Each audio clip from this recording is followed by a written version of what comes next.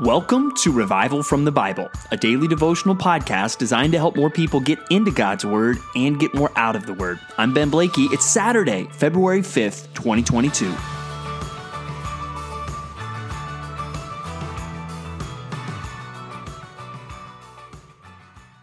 I've had some old worship songs stuck in my head this week. Does that ever happen to you? Where you think of songs even from the pre-iTunes, pre-YouTube days where you were sitting around the campfire and you never knew where the song came from and you haven't sung it again, those kind of songs. And I was thinking about one lyric, especially in today's reading, where it talks about God and it describes God, and it's really trying to capture how majestic he is, but also just the way he condescends to us. And the line goes, humble, but so holy. And if you think about that, it's just a simple, very simple, yet beautiful way to express some things about the character of God. He is humble. Now, not in the way that you or I might think about humble in the sense that, God's aware of his weaknesses. No, he has no weaknesses. So he's not humble in that sense that we think about it sometimes at a human level, but he is humble in the way that he lowers himself to serve and to love us. And we're going to see that truth, especially in our New Testament readings today, as we look at Matthew 11, 20 through 30, and Luke 7, 36 through 50. Now, the latter portion of Matthew 11 really hits on this idea as he talks and really as he prays to God and then pivots. He starts off praying in verse 25, but then really calls to the crowds, and he says this in verse 28, "Come to me, all who labor and are heavy laden, and I will give you rest. Take my yoke upon you and learn from me, for I am gentle and lowly in heart, and you will find rest for your souls. For my yoke is easy and my burden is light." You catch that? Jesus says, I am gentle, and he even uses the word lowly. He is lowly in heart. Well, that's where, on one hand, no, he is high and lifted up.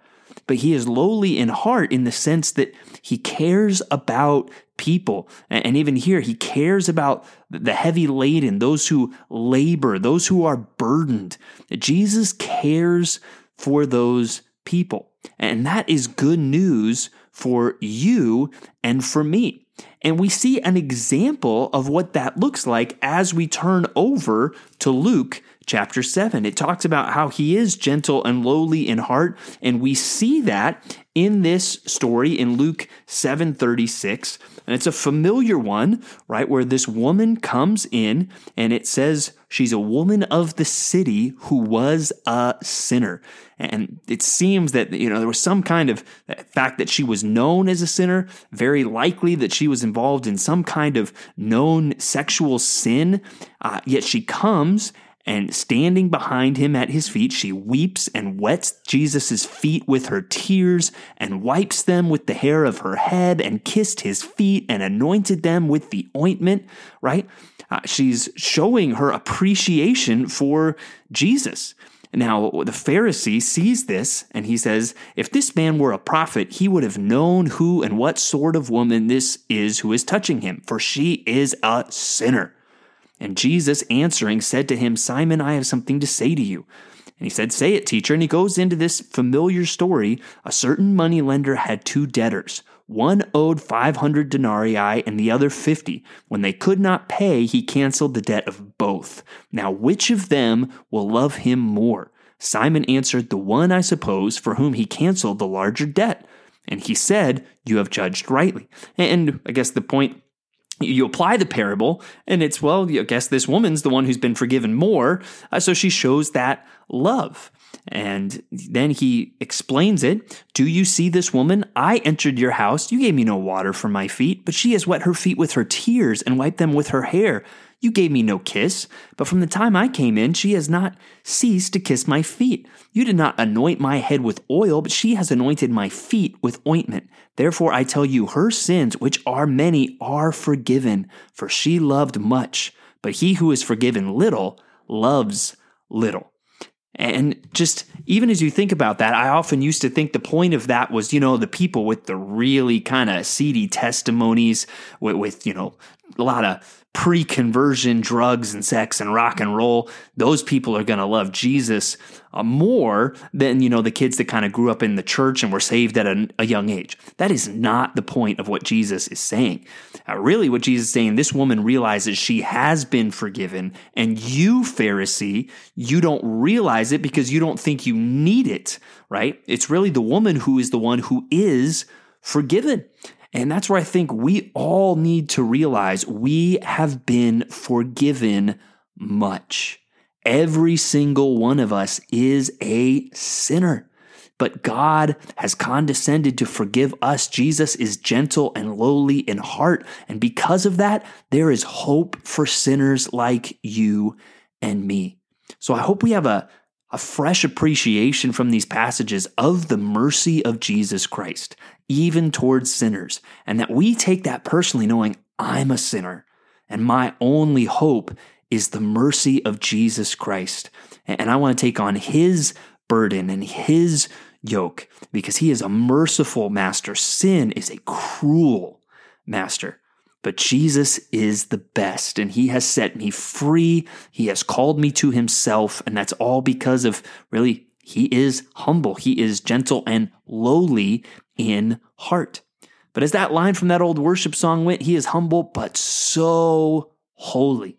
And we get a sense of that as we start the book of Exodus today. So in the Old Testament, we are on to now our third book. We've read Genesis, and in the middle of that, we went through the book of Job, and now we are in the book of Exodus, where we start with the first 4 chapters. And we see the familiar story of the oppression in Egypt. We even see the horror of them murdering children. And what a wicked thing that was. We see the familiar story of Moses in the basket and becoming really taken in by the daughter of Pharaoh, but still connected to his mother. And then eventually he has to flee to Midian. But notice at the end of chapter 2, notice again God caring, seeing the gentleness and the care that God has, right? That the people are crying out. It describes the people of Israel as groaning because of their slavery and crying out for help. And it says in verse 23, their cry for rescue from slavery came up to God. And God heard their groaning, and God remembered his covenant with Abraham, with Isaac, and with Jacob. God saw the people of Israel, and God knew. Again, when we think of injustice or oppression in the world, God sees and God knows. And here in the book of Exodus, we're going to see God do something about it. But then we have this familiar picture of the burning bush. And again, one of the things that is revealed here is the name of God. In verse 13, Moses said to God, if I come to the people of Israel, and say to them, the God of your fathers has sent me to you, and they ask me, what is his name? What shall I say to them? God said to Moses, I am who I am. And he said, say this to the people of Israel, I am has sent me to you. God also said to Moses, say this to the people of Israel, the Lord, that's Yahweh, the God of your fathers, the God of Abraham, the God of Isaac, the God of Jacob has sent me to you. This is my name forever, and thus I am to be remembered throughout all generations.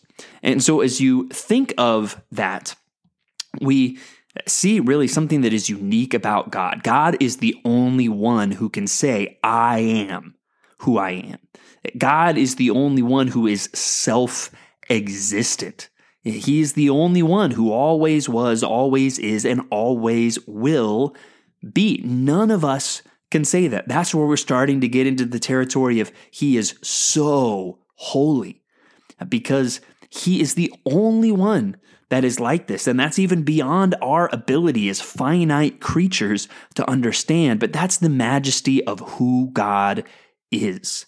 Yet this is the same God that forgives our sin. This is the same God that is gentle and lowly. This is the same God that here, even as he reveals himself, is doing so because he has heard the cry of his oppressed people. He sees and he knows. And we see just even a little bit of majesty as we see Moses' apprehensions. We see God reminding him, who made your mouth? Oh yeah, isn't it me? And even as he gives Moses these signs to do, God is showing his majesty. He is showing his power. And we're going to see a lot of the power and the majesty of God in the days to come in the book of Exodus. But today I want us just to step back and say, wow, as we think about God, humble but so holy, the great I am, the only God, yet the God who forgives the sin of helpless sinners. And we should find strength from all of that today. God is not just some weakling who forgives us, and he's not just some holy God who's looking down on us in anger. He is a holy God, but he's also a God who forgives.